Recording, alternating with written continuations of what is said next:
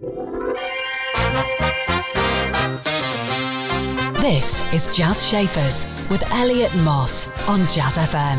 In partnership with Mishcon de Reya. It's business, but it's personal. Listening colour. Good morning, this is Jazz Shapers. I'm Elliot Moss, bringing you the entrepreneurs shaping the world of business, together with the musicians shaping the worlds of jazz, soul and blues. My guest today, I'm extremely pleased to say, is Andrew Block, co-founder and non-exec director now of the multi-award-winning, in fact so many awards you can't count them, PR agency Frank. Inspired by his A-level art teacher to consider a career in advertising, Andrew says he clung on to this idea. It was the first job he'd been told he'd been good at. But unable to get a chance in the industry, he was pointed instead towards PR. And on unpaid work placement at Lynn Frank's PR, he said he fell in love with it, particularly the pace. You can have an idea in the shower at 6 a.m, he says, and by 7, the idea's gone to a client, and by 8 a.m, it's gone live. When a colleague, Graham Goodkind, asked Andrew to join him in setting up their own agency, Andrew turned him down 3 times, sounds almost biblical, before finally in 2000 they launched Frank. We'll find out what changed Andrew's mind very shortly. Built on a foundation of talkability, the buzz that takes over and does your best marketing for you, it says here, Frank is now one of the industry's most decorated agencies and has represented some of the nation's best-known brands, including 20th Century Fox, Aldi, Burger King, EA Games, Coca-Cola, and so many more. We'll be talking to Andrew in a few minutes about all of this, about life after Frank. He stood down earlier this year from his executive duties, and about being the official spokesperson and PR advisor to none other than Lord Sugar for nearly 20 years. Brilliant to have you. Thank you. Thank you for having me. It's been strange times recently, and I'm very happy that you've joined us in person. PR strikes me as a business where you literally reinvent yourself every day. You literally have to start again. Tell me what that's felt like for the last 20 years. Well, it's a good question. I mean, the industry is almost unrecognisable from when I started, which will make me sound extremely old. But when I started, there was no email. Any sort of photography had to get couriered over to a journalist. The internet wasn't really there. But the principles of it have stayed the same. It's just the technology and the way that we communicate has evolved. There's more ways to get messages out. So the industry I fell in love with 25 odd years ago is still the industry I love today. That bit hasn't changed at all. And do you think, people talk about the oldest professions in the world, and I'm sure that communication between humans is kind of up there. Were you brilliant at PR before you went into the PR business? If you think back to when you were growing up, was it something that just came naturally to you, telling a story, knowing how to pitch it? One of the things about PR is actually very, very hard to define exactly what it is. I had no clue what PR was actually until the day I stepped foot in a PR agency. But the skills that you need to have in PR, which are essentially the ability to tell a story, to spot what's going to get talked about, to have an interest in the media. When I look back now, yes, I had all those traits growing up, but I wouldn't have known that they were characteristics that were going to set me off on a good footing for a career in the PR industry. Yeah, and did you know anyone in the PR industry when you were No one at all. I always had my heart on going into advertising, and it's a tough industry to get into with really arduous processes, application forms, interview after interview. I remember. Yes, well, you've been there, done it on the T-shirt. And I got bored of these applications. They were taking so long. And it wasn't that I wasn't getting anywhere. I was just not getting anywhere quickly. So someone who I can't even remember who they were said, try PR. It's a bit like advertising. And I did. So I looked up who the sort of top PR agencies were, wrote to them, got offered a work placement. And that was how it all started off. But it was never an intentional plan.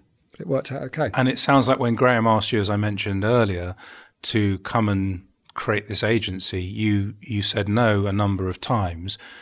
Is it the same for you with regard to setting up your own business? Was it something you hadn't really thought about? And was that the reason why you said no? It was to do with the fact I just didn't think I was ready. Graham was my first boss when I started out in PR, and then we went our separate ways. So we hadn't been working together for a couple of years, but we're still in touch. I'd only had 5 years experience, and there's always that temptation to keep building your CV and keep bettering yourself. And when he said to me, I think we should set up a PR agency together, I said to him, don't think I'm ready. I love the idea, would love to work with you, maybe a couple of years, great idea. And he said to me, you will never be ready. You'll never feel ready. And he was completely right. And so that's why it took me 3 attempts to sort of think, okay, what's the worst that can happen? I'll give it a go. And, if it doesn't work out, I'll go back cap in hand to my old employers or, put my CV up on LinkedIn. So that was how it started. And then fast forward 20 years, Frank's now an established agency, doing well, in a good place. I still love it to pieces and I'm still involved with the agency in a non-exec capacity, but I wanted to keep challenging myself. And it would be wrong to say it was easy. It would be wrong to say it was boring, because it was none of those. But I just felt there was time to try something different. And yeah, it's I guess, equally hard. I mean, the older you get, I think the more responsibilities you have. Financially, I think you lose a sense of your... I don't know what the right adjective is. Freedom, Andrew. I wasn't going to say that, We've lost our freedom. He's looking me in the eye going, that's absolutely right. Very, very true, but that wasn't the word I was going to use. Of course it wasn't. You kind of like that fearlessness when you're young and you've got nothing to lose. That goes. You don't know stuff, right? So you're just going to crack on. Yeah, so it wasn't an easy decision. It took me actually 2 years to come to the decision. I didn't jump out of bed one morning and just go and say, see ya. It was a long thought through process, and actually when it got announced within 24 hours I knew it was 100% the right thing to do, but I don't think there was any way of me really knowing that before I actually sort of took the jump and did it. And I haven't looked back. I mean, it's early days, to be fair, but it's been a good few months since I made the decision, and so far so good. Long may it continue. Sometimes you just got to jump because it's experiential and you won't know until you do it. You talked then about making decisions, and what you said was interesting to me anyway. You said you didn't feel ready, and then Graham said you never feel ready. You also almost said the same thing again in the sense through the context of 20 years in, and then you didn't know if it's going to be make the right decision and all that. PR is not often associated with humility or sort of self-awareness, or maybe you'll tell me otherwise. It strikes me that everything that your business has done is absolutely out there. Hugely confident, infused with this is it, this is right, and you would have made many decisions, probably more than you can remember, about a client and their business and about a decision you're going to take, and they would be brave things, which is how the talkability thing happens. And yet when you talk about yourself, it's quite different. Is it that you're more honest? I mean, is there more introspection about your own abilities than you have let on over the years? Because again, from the outside, I just go, Andrew Block, super successful, 20,000 plus followers on Twitter. I'm not jealous at all. How many? 40. Oh, you're outrageous, man. 40,000 on Twitter. Not that that's a measure of anything. Absolutely not. Absolutely not, but it's quite nice. A bit of fun. Blue tick as well. The big blue. Oh, he's got the blue tick. You see, now he's showing.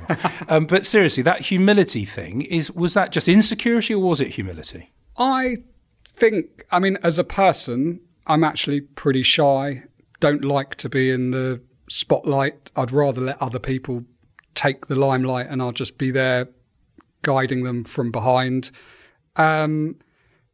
It's interesting, you talk about the stereotype of PR, and it does exist. I don't necessarily think it's fair, but certainly when we set up Frank, we recognised that one of our characteristics, we were a little bit different as people. We weren't that kind of pashmina wearing, champagne sipping, long lunch characters. So that's why we called the agency Frank. It was about open, honest, straight to the point. And I've also sort of always been the kind of person that doesn't necessarily like authority or respect authority, not in a disrespectful way, but just because someone is in a position of power or running a big company, marketing director of a huge brand, doesn't mean they're always right. And I've never been a yes man in that I will always give them my open and honest opinion. And I think that is what has stood Frank so well over time, in that people want to be challenged. People want those opinions, and that's something I've always set out to do. But as a person, I think I've always suffered a little bit from that sort of imposter syndrome. I remember when we started Frank, and one of the things I didn't mention is I was only 26 when we set up the company. I still looked young. You still look young. Ah, thanks. He's younger than me, so I'm just annoyed. You're going to have to believe him. But I was young and I used to wear a suit to meetings. It was like that sort of Doogie Howser. You just want to make yourself look a bit. And it took me quite a long time. And even recently, sometimes I'd go into boardrooms and everyone was 20 years older than me. And you just think, are they going to look at me? I still feel young. I know I'm not really, but I'm still wearing trainers and jeans and all the types of things that my son tells me I'm too old to wear. But for a long time, I felt I had to pretend to be older or dress in a different way. And I don't know. Now I think I've got that confidence. I've been doing it for long enough that people respect my opinions. They listen and to there's proof points, right? You've got 20 years of success. I mean, yes. That's the truth of it. But just on the challenging authority thing and the fact that you called it frank, you have strong opinions. Where did you learn that was okay? Because again, some people don't have that assertiveness. Where did you think you were told that, you know what, Andrew, it's important to be honest. It's important to back yourself? I guess I learnt it from observing my peers. And before Frank, I was at a big global agency and I saw lots of people in meetings and they were yes, yes, yes. And then what would happen is a campaign would run and it wouldn't go exactly to plan. And they'd say, I always never thought it was going to work. And I was this young kid and I'm thinking, well, why didn't you tell them then? It's like no point once the horse has bolted. And I just sort of observed that on numerous occasions. And I would challenge my superiors in the company and say, I wouldn't have the confidence to say it in a meeting because I'm the sort of little one in the corner taking notes. But I'd say, I was listening to what they said and in my opinion, that's not going to work. And they really listened, my bosses and stuff. And then, through time, I almost got the license to be able to say that myself. And I think it's really important. People are employing you as advisors, as specialists in your field. And that's why they're paying you money. So they want to hear your opinion. You're not just there to say, yes, sir, no, sir, when do we start? That's not what they want. I mean, obviously not challenging things for the sake of it, but I think some of the best campaigns that I've been a part of within my career are the ones where we have challenged briefs, where we've been disruptive, where we've challenged a client to think differently. They don't always know what they want. So they're always open to hearing different ideas. And I think it's also about not being scared to have an opinion that someone doesn't agree with. Sometimes you can challenge something and they will say, you know what, get your point, but we don't want that. We want to do what we're doing. And that's okay too. And I think what it's actually done over the 20 or so years that Frank has been going is you tend to attract like-minded clients. So the ones that don't value your opinion, don't like being challenged, don't like that sort of frank philosophy, they don't really get through the door because they go with another agency that's better suited to them. And that's okay as well. But what it means is that the clients that do come through the door, do like what you say, they stick with you. And, I've got plenty of clients that have followed the agency as they've moved on from different jobs within their career because they like your approach and they just take you with them. And that's a great thing. Stay with me for more from my guest. That's Andrew Block, talking frankly and honestly about the power and the value of being frank. He's coming back in a couple of minutes, so don't go too far, because right now you're also going to hear a taster from the Mishcon Academy digital sessions, which we created during lockdown. They can be found on all of the major podcast platforms. In this one, Mishcon Dorea's Joe Hancock and Katie Ling talk about current trends in cyber fraud and what companies need to do to protect themselves against that during the recovery period. The Mishcon Academy digital sessions. Conversations on the legal topics affecting businesses and individuals today. So should businesses and individuals worry about cyber fraud? Is this overblown? Are we panicking too much about it? Or are people not taking it seriously? I think we should definitely be worrying about this, but it's more on the individual level that I think people aren't necessarily taking it seriously. Unfortunately, we're all at risk from cyber fraud, and we've all got a lot of data on the internet. Unless we've been living completely off the grid for the last 30 years, we will have some sort of personal information online. And even if you are personally very careful, it's other organizations that you have trusted with your data, such as your email, your phone, or your credit card. And if they're compromised, then unfortunately, so are you. What are the main risks for businesses or other organisations as well as individuals? Well, I think the main risks are probably financial. Some of these attacks can lead to great financial losses, whether that be in the hundreds of pounds or even in the millions of pounds. And also there are reputational risks if your client's data is breached. As we saw with EasyJet and some other large companies, this can have a really negative impact on your reputation. The Mishcon Academy Digital Sessions. To access advice for businesses that is regularly updated, please visit mishcon.com. Jazz Shapers on Jazz FM. In partnership with Mishcon de Reya. It's business, but it's personal. You can enjoy all our former Jazz Shapers and hear this very programme again with Andrew by popping Jazz Shapers into your podcast platform of choice. Or you can ask Alexa to play Jazz Shapers, and many of our recent programmes await you there. But back to today, it's Andrew Block, co-founder of consumer PR agency Frank, now a non-exec director. He's taken a back seat, sort of, if ever a co-founder does that.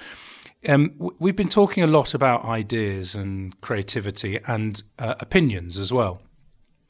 The ideas have come and come and come again and again and again, and the awards are on one level superficial, and one would always say, well, the awards, Frank, thank you very much, but actually it's the work that matters and the results. What does it take to create a group of people that are consistently delivering high-quality ideas? Because everyone has a flash in the pan, don't they? But the 20 years is what intrigues me. How have you managed to build a team and a culture that's enabled that capability? You have to push yourself, and ideas is your currency. And that is the thing that would always keep me awake at night. And the simple formula is you do good work, you attract good clients, you attract good people, you keep on growing, and the money and the sort of financial side of it follows. I mean, it sounds very easy, but an obsession with creativity, I think, is almost what I'd call it. And actually what's quite interesting in the ad, PR, marketing services landscape, but particularly in PR, is up until recently, PR agencies didn't really have a creative director because they never wanted to divest responsibility to one person, and it had to be part of your culture. And it's only really been in the last 3 or 4 years that we've had a creative director. But the way that we use that creative director, I guess, is like, I don't know, a cheerleader for creativity, but they're not having the sole responsibility. It comes from a group of people. Everyone has their own techniques.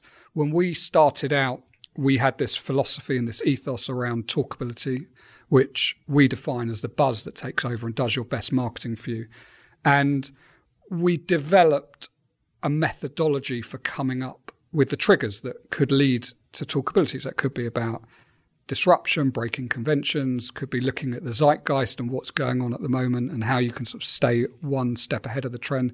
And by playing around with these triggers, when it was Graham and I that were sitting there, we almost did this automatically. We didn't sit there sort of with a tick box that we'd go through. And the more time you spend with other people, they start to learn by osmosis and pick up from it. But I think because we put creativity right at the fore of what we did, that's why it's become such an important part of our success story, important part of the organisation. And you can never get complacent about it. But I wouldn't necessarily say I'm a creative or the most creative person in the world, but I soak up media, whether that's social media, whether it's reading articles, blogs, forums, listening to podcasts, and that gives you triggers, and you work with people who can sort of take something, or you listen to someone else and you can help. It's definitely a team thing. But there's no, you describe it not quite a formula, but you're saying that these triggers, are they emotional triggers, behavioural triggers? Because there's one thing kind of knowing in theory what's going to work, tiny temper, music, a big brand, or the opposite, where you invoke something really highly incredible or highly contentious, you're going to get something. Is it that, or is it just the fusion of all these different things that then come to bear on the brief?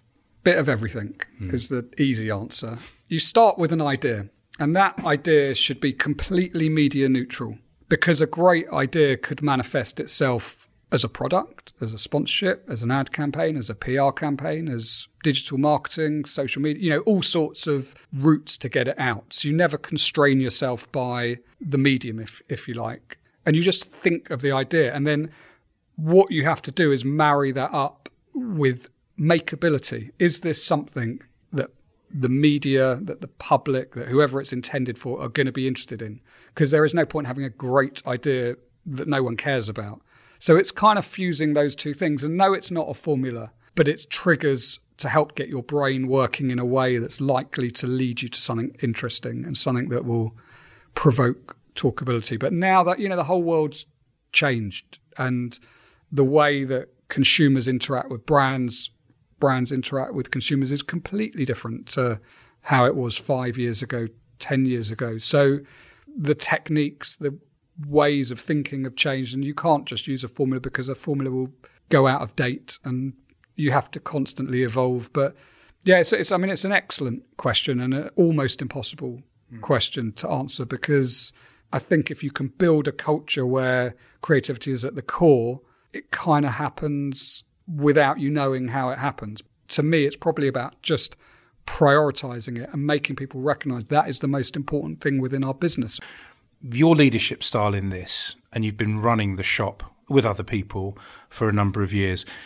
We talked a little bit about the fact that you've put creativity at the centre. We talked about the fact that you attract great clients, the wrong ones that you want to be confident either to let them go or not worry that you're not attracting them. But what about making sure those people that you've got really are the right people and have the right environment? How have you done that as a leader? If you step back a little bit from, it happens to be PR, because you said something very interesting earlier about, you're paid for specialist advice. At the end of the day, your craft skill is PR, Andrew, but in reality, the CEO or the CMO is buying you for the advice you give him, or her, and it happens to be communications. Tell me a little bit about you as a leader and that group of people. Well, look, people are your currency. So being able to attract the best people in the business is critical. Having a strong brand helps. And, when going back to what I was saying about great campaigns, everything else follows. One of the benefits of doing great work, people want to work for that sort of company. I think, if I'm being honest, the people skills is perhaps not my greatest attribute. And I work alongside a guy called Alex Greer, who is phenomenal, 100 times more patient and better with people than I am. My approach is very fair.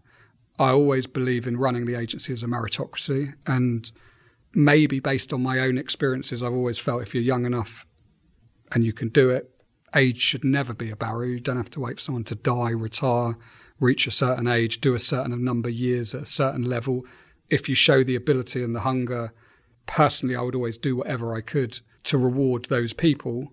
You have to be tough if you run a meritocracy, because that means certain people aren't going to be up to scratch and they're not hitting those milestones or getting as quick. So you've always been straight, and that always, and that means there's some people that are going to go, he's just too honest for me, and other people are going to go, I really like his honesty. Yeah, I think actually a girl left us, who shall remain nameless, a few weeks ago, and she sort of wrote a little bit about each of the directors when she was leaving, and she wrote against me. I don't really remember this story, but you gave me the most brutal but brilliant evaluation of a pitch I've ever had. And I vaguely remember what pitch it was, but I believe they're never going to learn if you just tell them what they want to hear. And sometimes people can find that, I don't do it in a horrible way. I'm not a shouty or nasty person, but if there's something that's not right, I'll tell them, and I'll tell them why. Some people have never experienced that because they're just used to dealing with people that, skirt around the edges, nice, softy. Yeah, it's really, really good, well done. And I'll say, look, this bit is brilliant, but you're way off the mark here, or I don't agree with this. Sometimes people can find that a bit painful because you always want to show your boss something that is just going to go, yup, fine. They don't really want to hear, yup, but. So number one attribute is honesty, is what you would say. I think so. And you're comfortable being brutal in your analysis. It's not brutal. It's just the truth. Fair.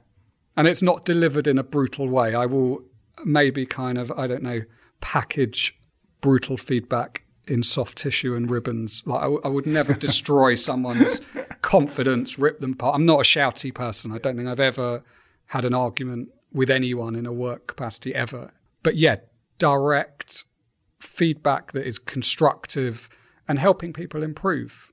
I'm a great believer you've got to pull people up, and I don't think there is any such thing as the perfect PR person, or probably the perfect person in any working environment. So rather than find their faults and what they can't do, you look at what they're great at. And actually, when I look at a big reason, I think, for the success of Frank. It's certainly in the early days, not anymore because there's an amazing leadership team that's in place now.